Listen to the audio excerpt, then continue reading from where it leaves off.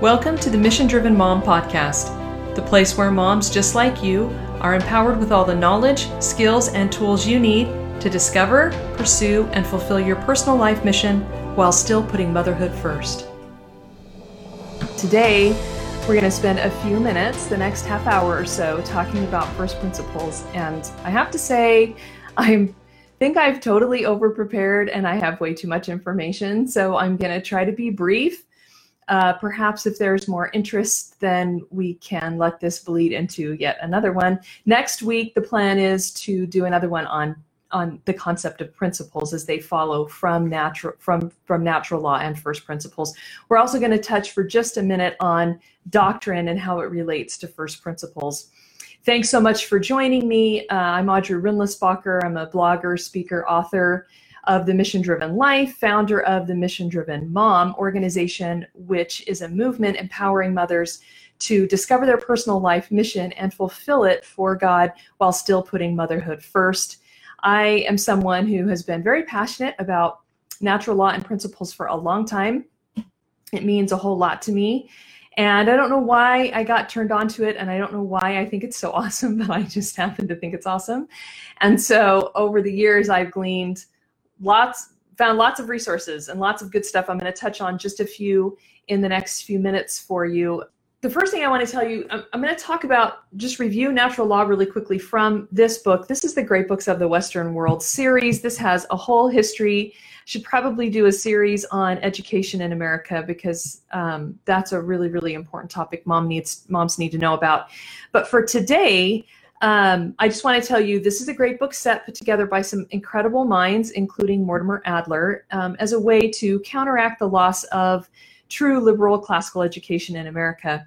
So in the 20th century, they gathered some of the greatest books ever written, and they put together this in Topicon.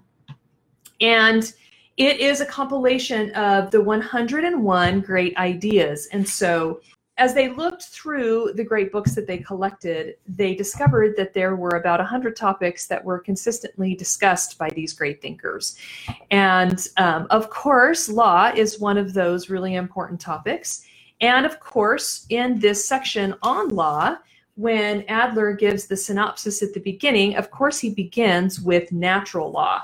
So this is number 46, this is law. And he starts out by talking about this concept of natural law. And I just want to share this because it really coincides with what we talked about last week. And because this idea is consistent in history and with great thinkers. He says, the profound division between laws of nature and laws of human conduct thus seems to involve 2 points. The former may apply to all things, so laws that are just natural laws, scientific laws, like we talked about last time, apply to all things. The latter, the laws of human conduct, are addressed to man alone.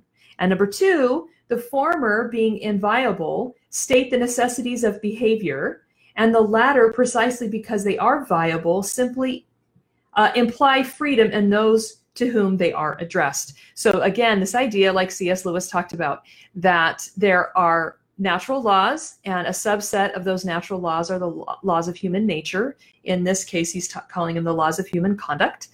And they cannot, because humans are freedom, those are the laws that we have the freedom to break.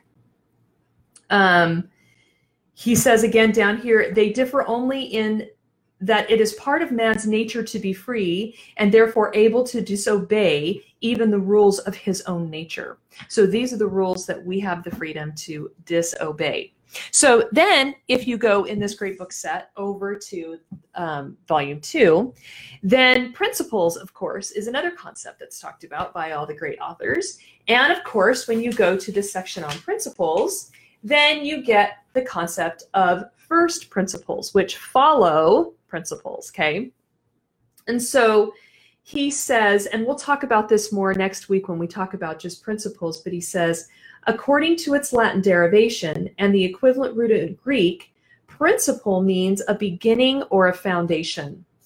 And so he's talking about how principles are general in their scope, they're rules of action, there are moral principles and political principles, and how, and this is one of the things he says about first principles, If there are absolutely no first beginnings to which nothing else can be prior, they can legitimately be called first principles to distinguish them from principles which come first only in a certain respect.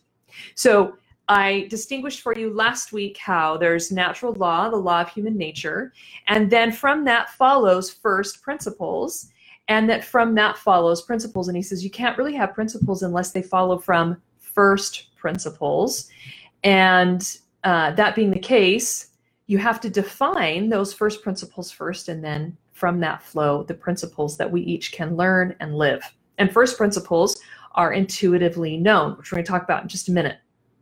So that foundation kind of set, I want to talk to you a little bit about, this is going to be just kind of a little bit of a foundation of the founding of American education, especially around the time of the Revolution, well, leading up to the Revolution and after the Revolution, for that first 100 years in America, what education looked like. So now we've all heard the comparison, well, probably most of us have heard the comparison between the American Revolution and the French Revolution. Okay, they were happening almost at the same time.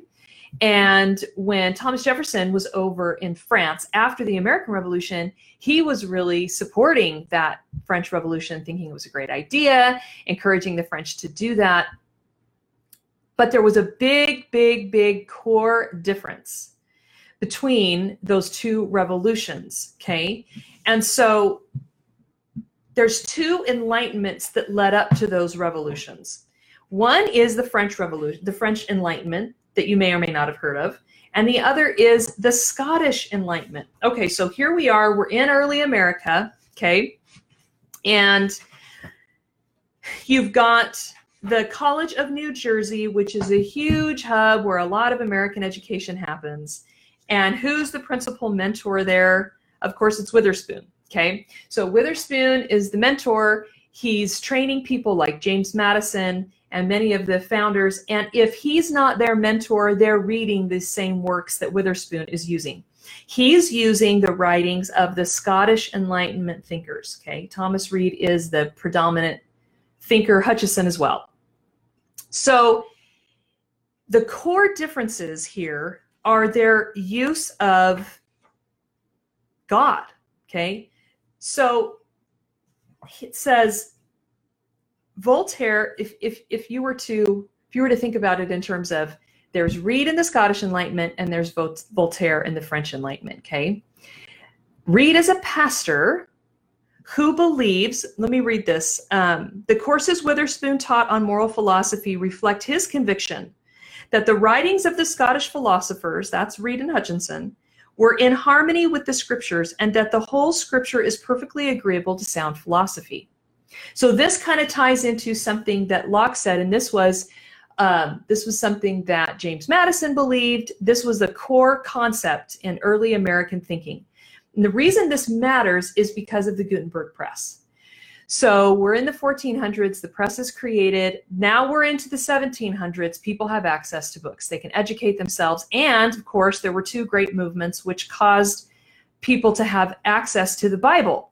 So now they have Bibles in their own language and they can read them. And they're going to interpret those Bibles in one way or another. And so the philosophers are now starting to think really deeply about, okay, well, we're supposed to read the scriptures, and we're supposed to use our gift of reasoning from God and figure out what the scriptures mean for ourselves. We can't lean on the experts anymore. We can't have them tell us what we're supposed to think. And all through the Middle Ages, that was how things were done, right? There were only certain people that could read, only certain people that had access to any kind of education, especially the Bible. And so now you've got 1600s, this is Locke, and then we've got 1700s, and this is kind of a key idea for them. The Holy Scripture is to me, and always will be, the constant guide of my ascent. And I will always hearken to it as containing the infallible truth relating to things of highest concernment. And I shall presently condemn or quit any opinion of mine, as soon as I am shown that it is contrary to any revelation in the Holy Scripture. So these two movements in the 1700s really laid a foundation for where these two nations went, okay? The American Revolution and the French Revolution. And these men, these philosophers, these thinkers, and this is super important because sometimes as moms we're kind of feel disconnected from the thinkers of our day or even the thinkers of the past, but they really move society forward. They really have a lot of influence.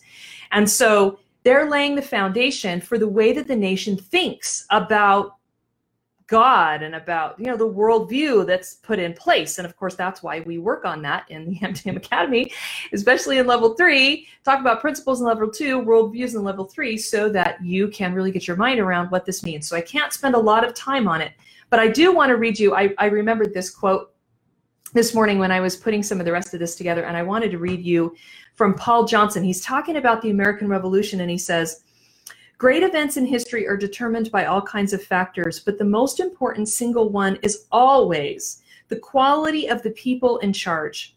And never was this principle more convincingly demonstrated than in the struggle for American independence." And of course, we've been talking about this in the Facebook group as well, that a huge part of what we're about is becoming certain types of women and certain types of mothers so that we can pass on certain knowledge and insights to our children. And so our leadership in our homes makes all the difference, because then we raise the leaders for tomorrow. And when they're principle centered, like our founding generation was, it makes all the difference to the future. Because what you have is 3 nations, really. You have America, you have England, and you have France. And in England, there's kind of this, we want to walk both sides of the line. We want to say there's a God and kind of give him lip service and kind of use our reason, but we don't want to let the scriptures be, the guide to our ascent, like Locke was saying. And in France, there's just this out and out rejection of God and of scripture. For Voltaire and the encyclopedists during the French Enlightenment, it was, well, man, we're smart. We can reason, we can figure it out. We don't need the scriptures at all. We don't need God at all. It says they expressed, Voltaire himself expressed unremitting hatred for Christianity and indeed for all religion. And the study of reason struck off a radically different path from that begun by the Reformation, when the Bible was placed in the hands of the individual for interpretation. French Enlightenment glorified man's autonomous reason, totally unaided by divine revelation. They swept the scriptures aside, unaided by divine revelation. They swept the scriptures aside as mere superstition. The Enlightenment sowed the wind, and the French Revolution reaped the whirlwind. Okay, so this is the fundamental difference in the way our nations were founded. And it goes back to, I know we seem like we might be a little off track, but it goes back to this idea of natural law and first principles, and whether or not you adhere to that worldview and you accept that that's the case. And in fact, there's letters and there's sermons and writings back and forth, like especially between Reid and David Hume. And Reid's combating him and saying, no, actually, there really are first principles. So what happens is Thomas Reid and Hutchinson and some others in Scotland form the School of Common Sense. That's what it's called. And the reason it's called that is because we have common sense to let us know what's right and wrong and what's real and not real.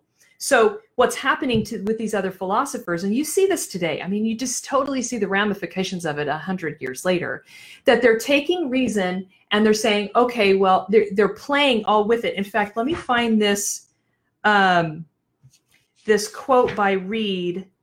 He says, he's combating these philosophers from ancient times all the way through David Hume, because they always exist. They're all through history in the great books. He says, who therefore would wish that Zeno, founder of the Stoic philosophy in the 3rd century, to prove that motion is impossible?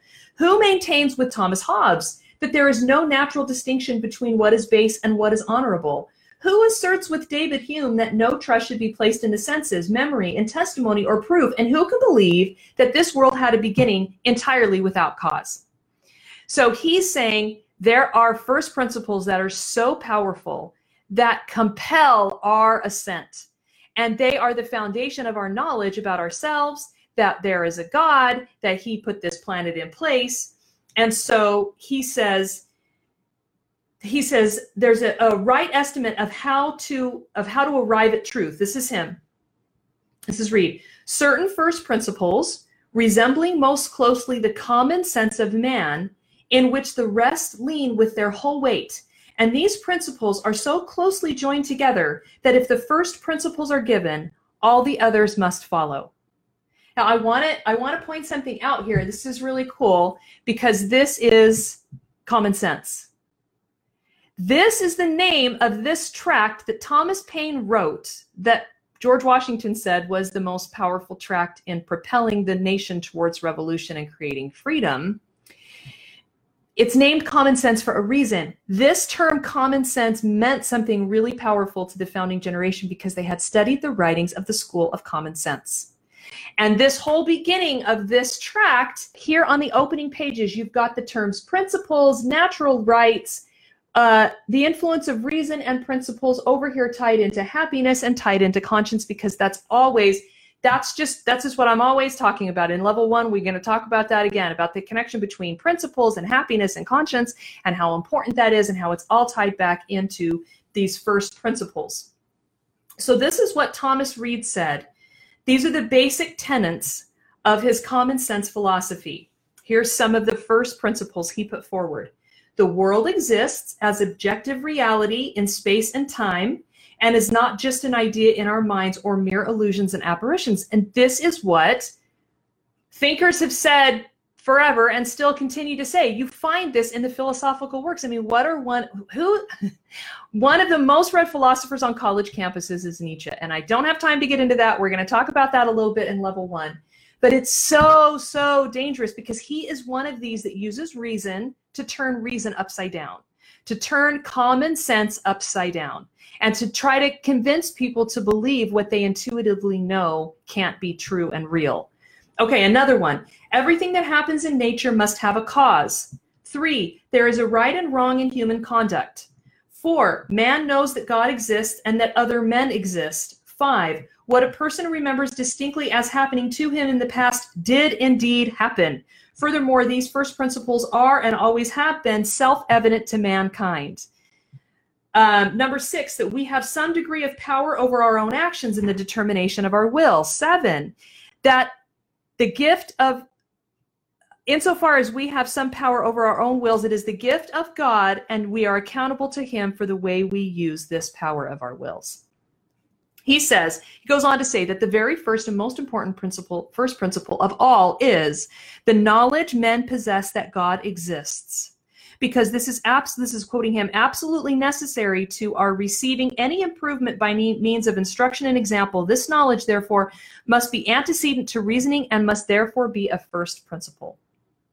In fact, one of the things that C.S. Lewis often said when he became an atheist and then came back to a belief in God is he said, one of the things I had to admit to myself is that in being an atheist, I stood in opposition to almost all of mankind throughout humanity. I was telling, 99% of all the people that have ever lived on the earth that I knew better than them. And I kind of had to admit that maybe there was something to this natural law thing and this first principles thing, and that there is something written on our hearts by God and that we intuitively know those things to be true. I have so much, I have so much stuff. I can't even get into all of it. But I want to just mention this. So cool. I pulled this up. These are some of the readings for level 2 that you get to read for yourself. It's going to be super fun. But this is back in Plato's Republic. And I'll never forget the first time I read Plato's Republic, because he gets to this, he's talking about laws and natural laws and all this kind of stuff. And it's really mind blowing. But then he gets to this point it's near the end of book 2.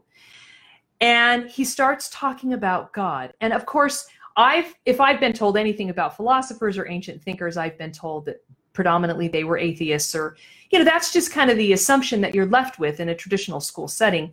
And so I was blown away to find that not only did Plato believe in God, but he uses reason to distinguish what must be the true characteristics of God. So do you remember when I put up this quote in the last day or two in the group? When Plato said, "And shall we just carelessly allow children to hear any casual tales which may be devised by casual persons, and to receive into their minds ideas for the most part the very opposite of those which we should wish them to have when they are grown up?" Okay, so what he's doing here is he's calling out Homer, because Homer is a foundational work that kids study. And he's like, okay, we have them reading Homer, and there's all these gods, and the gods do all these destructive things, and we don't want kids to get the wrong idea about who God is. And so we have to make sure that what our children read is in harmony with the true nature of God, so that they can have a true belief in the true and living God. Okay, so he says, God is always to be represented as he truly is, whatever be the sort of poetry, epic, lyric, or tragic in which the representation is given. And the other person replies, right, because it's a Socratic method, right? So the whole thing's written in, ask a question, get an answer. It's that whole Socratic method. And so this is him going on. And is he not truly good, and must not we be represented as such? Certainly. And is no good thing is harmful? No, indeed. And that which is not hurtful hurts not? Certainly not. And that which hurts not does no evil? No.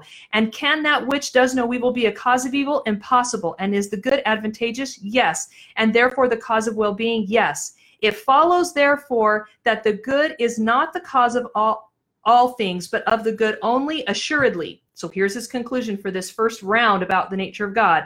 Then God, if he be good, is not the author of all things, as the many assert, but he is the cause of a few things only, and not of most things that occur to men. For few are the goods of human life, and many are the evils, and the good is to be attributed to God alone. Of the evils, the causes are to be sought elsewhere and not in him. And then he goes on to talk about, okay, let us then be one with our rules and principles concerning the gods, that God is not the author of all things, but of the good only.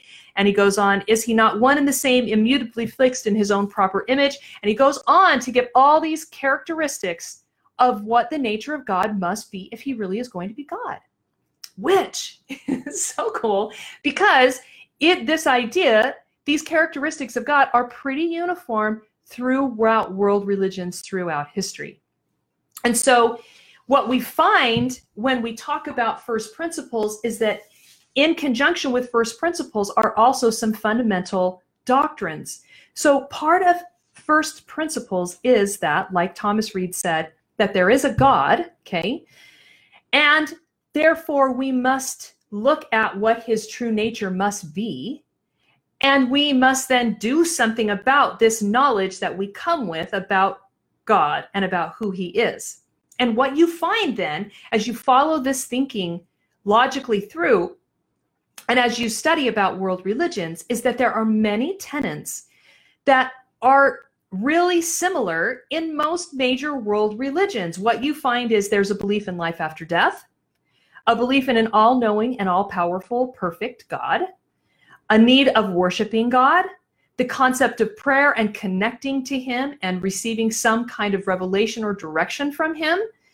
Fasting is almost a universal idea, some form of fasting, caring for the poor, giving alms, doing charity.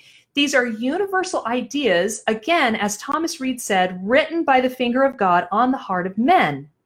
And you find them throughout the world and throughout history because they are first principles that we are born with, that we know intuitively to be true.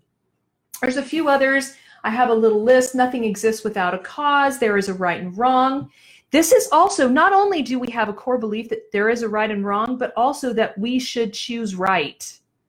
We condemn people that don't choose right, that we should be held accountable for our choices.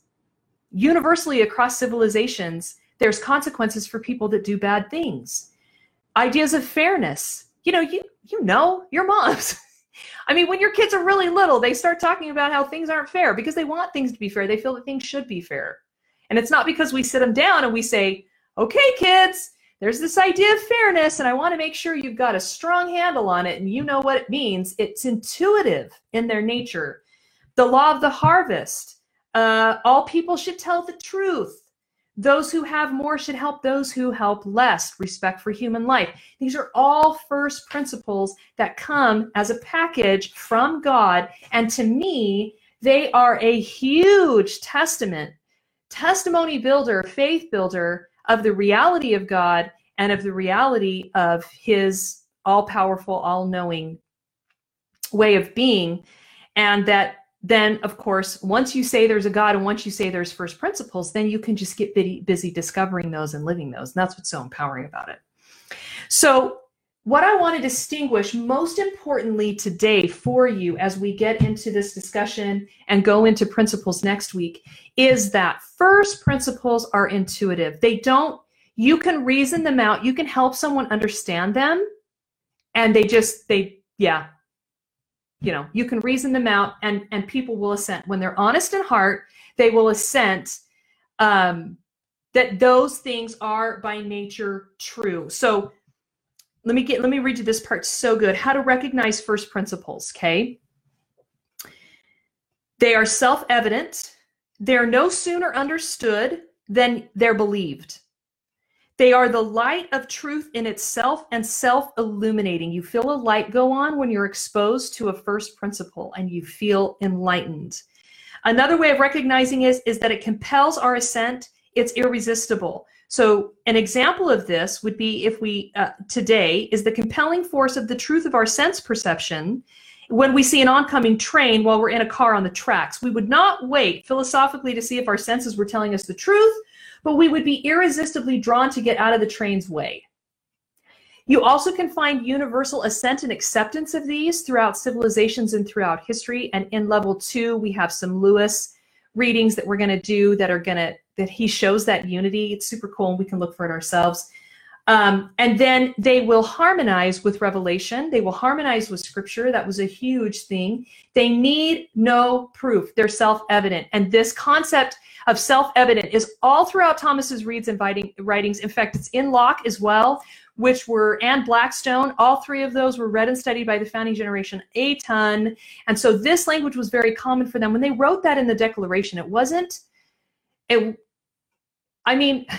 Thomas Jefferson was eloquent, but it wasn't him like coming up with something wonderful and eloquent. It was how they really spoke, what they really studied, what they really knew and believed to be true. And so that is how we understand principles themselves must often be tried. So somebody might say to you, well, you've got to save 10% in order to stay out of debt and in order to improve your financial situation. You might be skeptical. Now, what you're going to find, and that's what we find when we get into that deeper, is that those who have the fruits that we want and are teaching us how to get what they have, we'll find that uniformity of principles that are underneath those first principles. Self-reliance is a first principle. Of course, I should be self-reliant. Any normal thinking person agrees with that. But how I'm going to get there is not necessarily intuitive. So the search for us is in the principles, finding those principles that help us get the results in certain areas of our lives that we want. So that's the distinction between those first principles and principles. I want to quickly touch on, this is awesome too. This is in 5,000 Year Leap. This is Franklin's, of course, again, this is founding period. I'll read these to you, but these are the fundamental points to be taught in the schools. These are first principles that children must know in order to generate freedom for future generations. Okay. Number 1, there exists a creator who made all things and mankind should recognize and worship him. 2, the creator has revealed a moral code of behavior for happy living, which distinguishes right from wrong. 3, the creator holds mankind responsible for the way they treat each other. 4, all mankind live beyond this life. And 5, in the next life, mankind are judged for their conduct in this one. So you can see that this uniformity across different writings and by different authors is really consistent in terms of what this nation was founded on, what these men were being taught, these truths about natural law and first principles that really harmonize with each other and help us to understand how to engage in clear thinking and how to lay a foundation for ourselves and for our families of clear thinking, what to reason from. Well, there's a law of human nature and there's first principles that are self-evident. And then there are principles that we must then discover and live in order, principles of government, principles of health, principles of relationships, principles of finance. And that's where we really can get excited and do our homework and dig deeper to discover what those principles are. I have this, let me remember, maybe it's in here. I want to read you this last thing as we finish out from Aristotle in this principles section.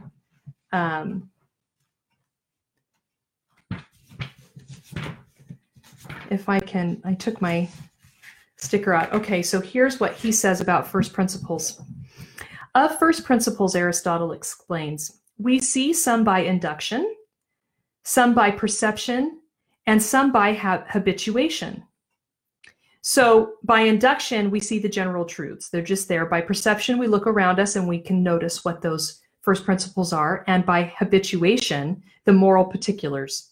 He goes on to say, anyone who is to listen intelligently to lecturers about what is noble and just, and generally about the subjects of political science, must have been brought up in good habits, for the fact is the starting point.